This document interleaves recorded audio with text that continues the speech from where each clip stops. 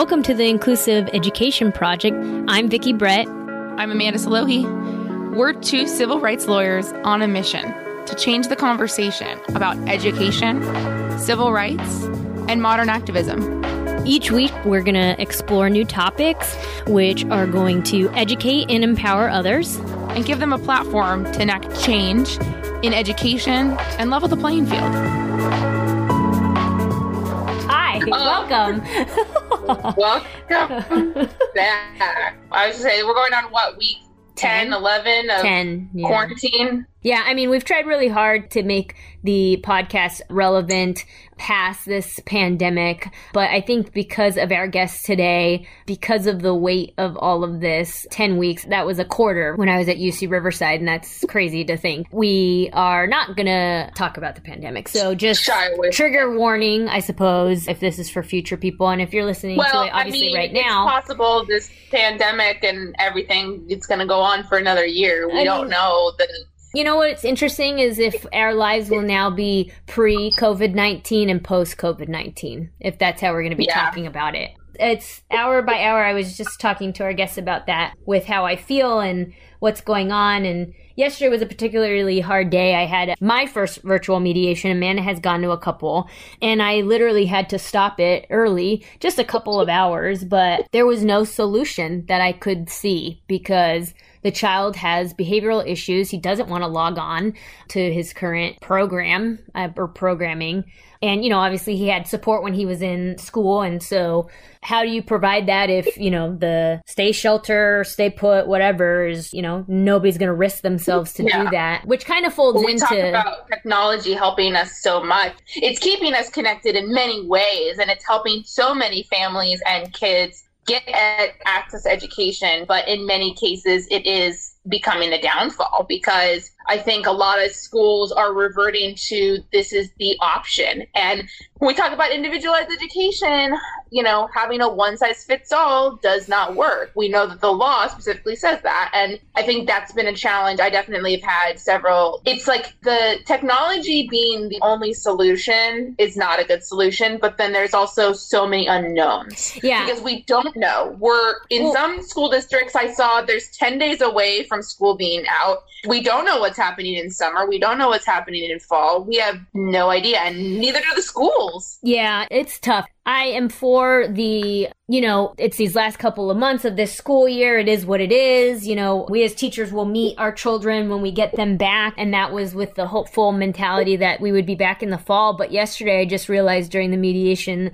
the way opposing counsel was talking in just the general sense that we're getting in this week is that we're going to be here for a while. And I keep saying that, and I'm sure I'll believe it one day. But this whole, well, it's just for now and it'll be okay. No, because now are we going to have an entire year, you know, at least the fall, be digital as well? And what are we going to do with these kids? So I don't know. I think our guest today really put us in this mindset of how we can try. And I'm going to let her give her own little mini introduction and background. Miss Stephen, thank you so much for coming onto our podcast. It's a pleasure having you on our podcast.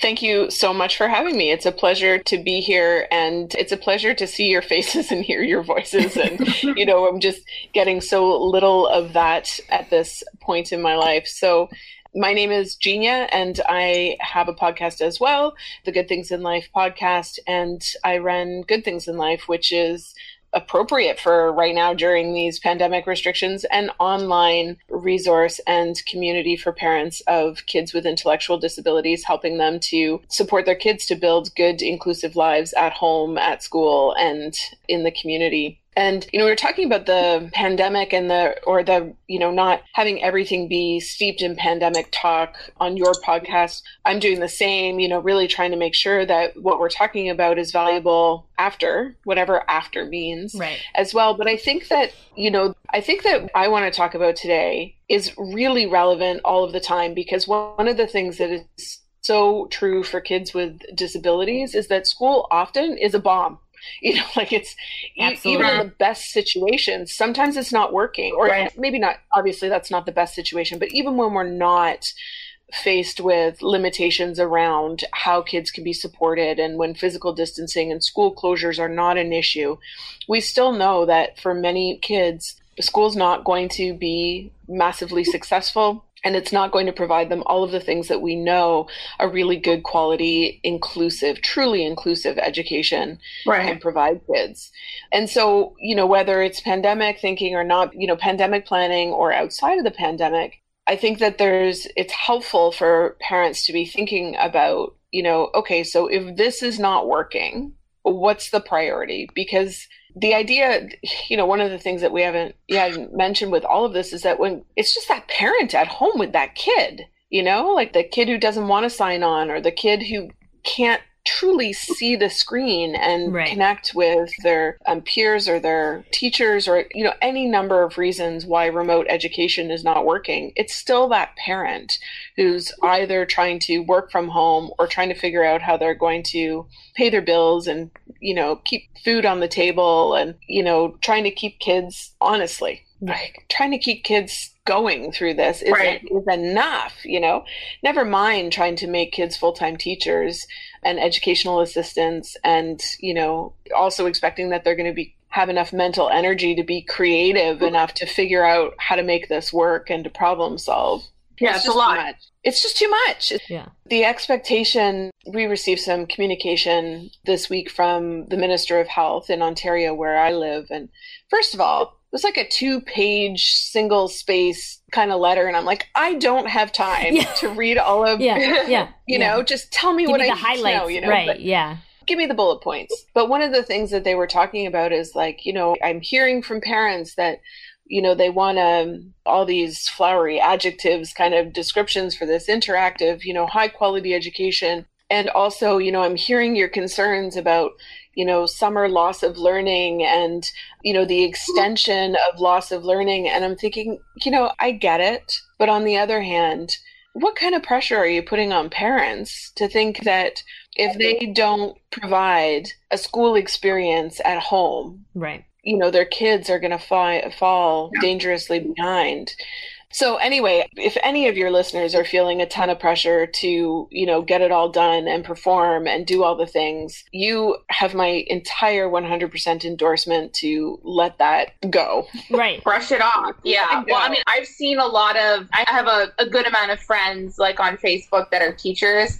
And I've seen some comments of some of them say things like, I have one student that hasn't logged on to Zoom once. I have a few students that have logged in a couple times, and like statements like that. And it's not to say anything bad about those comments, but I don't know if all of the teachers out there realize how much of a struggle this has been for many families. Certainly the families that maybe also have children, but even then, like every circumstance is different. And I know I have several clients that have told me I cannot access, whether it's both parents are working on the front lines full time and it's older siblings that are actually home with the kid.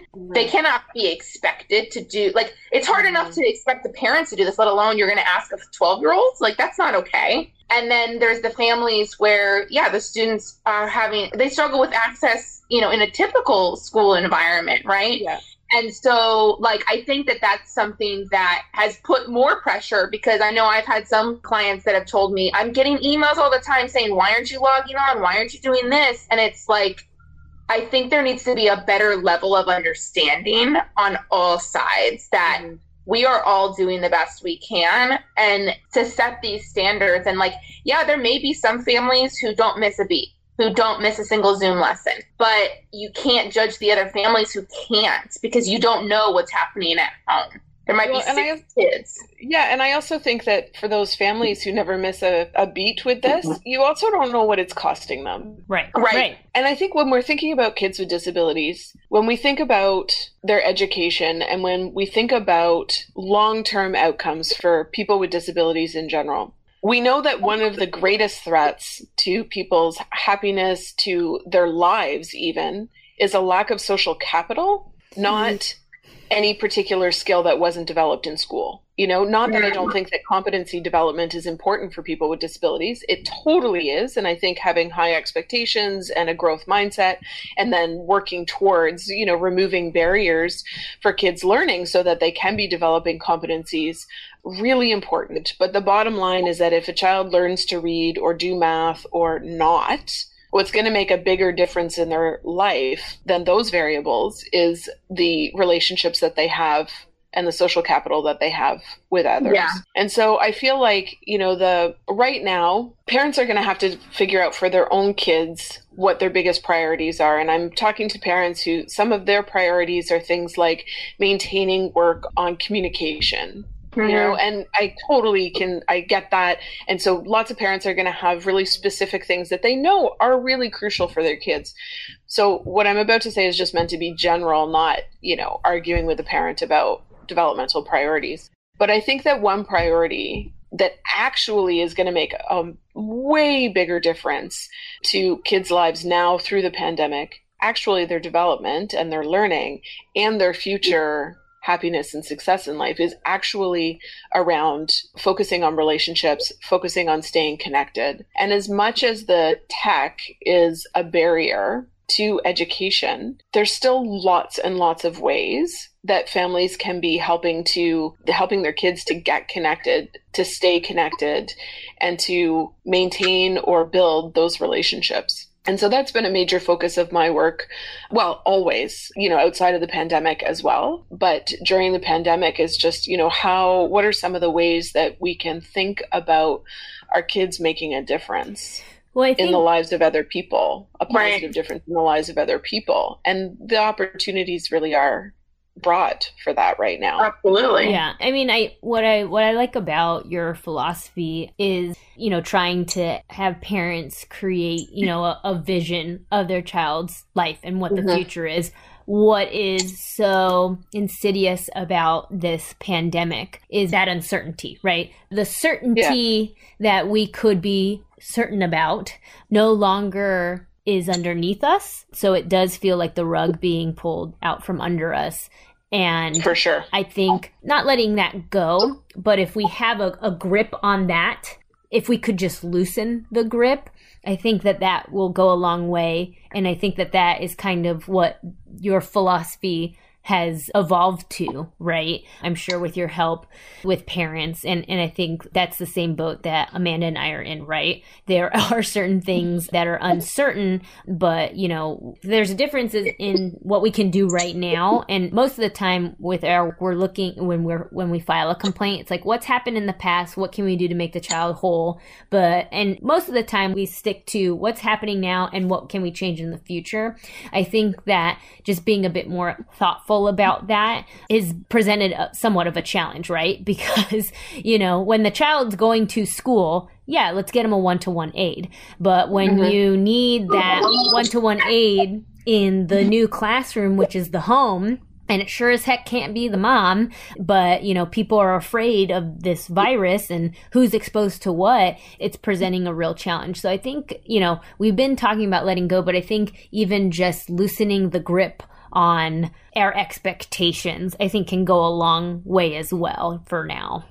Yeah, I also think that families are much better positioned to be working on connectedness and relationship than they are to be working on curriculum, particularly within the context of pandemic restrictions. So, for example, it can still serve some of those academic goals. So, for example, a child even supported by their older siblings who may be the person who's with them at home, as Amanda said, may be able to make up some cards and, deliver to the people on their street saying, I'm thinking of you. And, if you need your dog walked, let me know. If you need your garden weeded, are there any vulnerable people who need the gifts that your child has to offer, Those are things that, first of all, have tremendous opportunity for development of skills.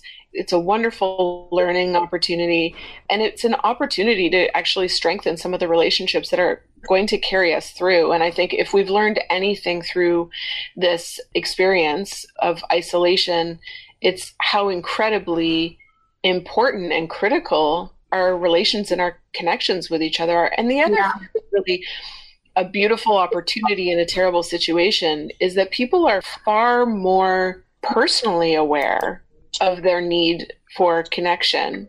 Right. I think really open when people are finding ways of reaching out to them and telling them or showing them that they care, that there's a friendly, like, I have more time talking across the street to my neighbors in the last few months than I have in the 10 years I've lived here. Well, and I think this presents a really unique opportunity to highlight something that I think is lacking in special education in general. I think that connection piece is something that, you know, a lot of families couch it as, my kid doesn't really have any friends. They're not being invited to parties or whatnot. But it's not just about friendship. It's about that connection. And we see so many of these children grow up. And if they live with their families, you know, we get so many clients of older kids who don't really have connections outside of their family. And what happens when they do need to live in a group home, or, you know, their family is only their parents and their parents die, you know, we see so many of these individuals who don't have connections outside of that very small circle. And I think that's something that we don't focus on enough just in general. So if we can use this time, this opportunity to build on those relationships, I think not only is it going to help right now, but it's going to help so much more for the child's future than anything we did in social skills. You know, in a classroom. Exactly. You know, when you're looking at like social skills as an example, Amanda, is perfect for this because it's, you know, all kids need to be taught social skills. They're not born with that, but some kids with disabilities are going to continue to have to sort of be in the world in a way that is not easy for other people to relate to. And that's not going to change with social skills. And we don't necessarily want it to change. Like, we're not trying to force everybody into a single way of being in the world. But the thing that makes that person more likely to be included and to belong, enough people knowing them and knowing somebody, is how that, you know, that behavior, that way of being in the world stops feeling like a barrier to connection and just is how that person is. That's just how that person is, and it's fine, right? So, you know, when we think about things like what happens after high school graduation, and who are the people that might be willing to hire our sons and daughters, or give them volunteer opportunities, or help them out of a jam if they get into a situation out in the community and it's not, and they're distressed and it's, you know, and they lack the social skills to be able to advocate their way out of it. It's going to be the neighbor who says, oh, that's my neighbor, I'm going to step in and figure it out, right? So that social model, you know, literally the currency we exchange as we navigate our world, is massively important for people with disabilities. And there's been some research that shows that people with disabilities have less than 1/5 the number of significant relationships in their lives compared to people without disabilities. Wow. And most of our opportunity in life, no matter how hard we work for it or how much we pull ourselves up by our bootstraps, most of our opportunities in life really are mediated in some capacity by the people we know or the connections have. So we need connections. Our kids need connections, and now is a really great time to be doing that. It's a very primal need at its core, right? You know, we cannot survive without others, you know, and that is family, and then, you know, it's a broader kind of into the community, right? So I think that is very important. And just because we have to social distance doesn't mean that we have to socially isolate. And I think that people, you know, I think it was really fun to do Zoom parties and happy hours at the beginning, and I've started to kind of see that slowly wither away. But it is, I think, something that is still very much needed. Our kiddos can sometimes do so well with not just social media, but digital platforms because of the way that, you know, the generation they were born in. And I really hope that people kind of listen to this podcast and really take that away, that it's okay that you don't want to see the same faces that you've been seeing every day and to get that space. So, you know, we really appreciate you coming on and being able to kind of share that point, because it is a difficult time to navigate, right? And it really is a roller coaster. And, you know, as I was saying to you before, you know, right now I'm okay. I think I'm okay because I'm talking to two highly intelligent people that want to help the world as it is now. And it's okay if I'm not okay after this, right? That's right. So thank you so much for taking the time to come on our podcast. We know that you're busy with so much, and we really just appreciate your time. Thank you very much. And if people are interested in thinking more about how they can help their kids get and stay connected, compiled some resources around that, some video resources around that, and people can access that at goodthingsinlife.org/stay connected. Awesome. That's wonderful. We'll put that in the show notes. We'll promote that because, that's so important now, getting resources out to everybody. So that's great that you put that together. Thank you so much. You are so welcome. Thanks so much for having me today. And it's so nice to see your faces and to connect. Thanks, Janelle. All right. Hopefully you guys enjoyed this episode, and we'll be back next week. As the sun will rise, we will be back next week with a new episode. So thanks for listening, and we'll talk to you guys later. Bye. Bye.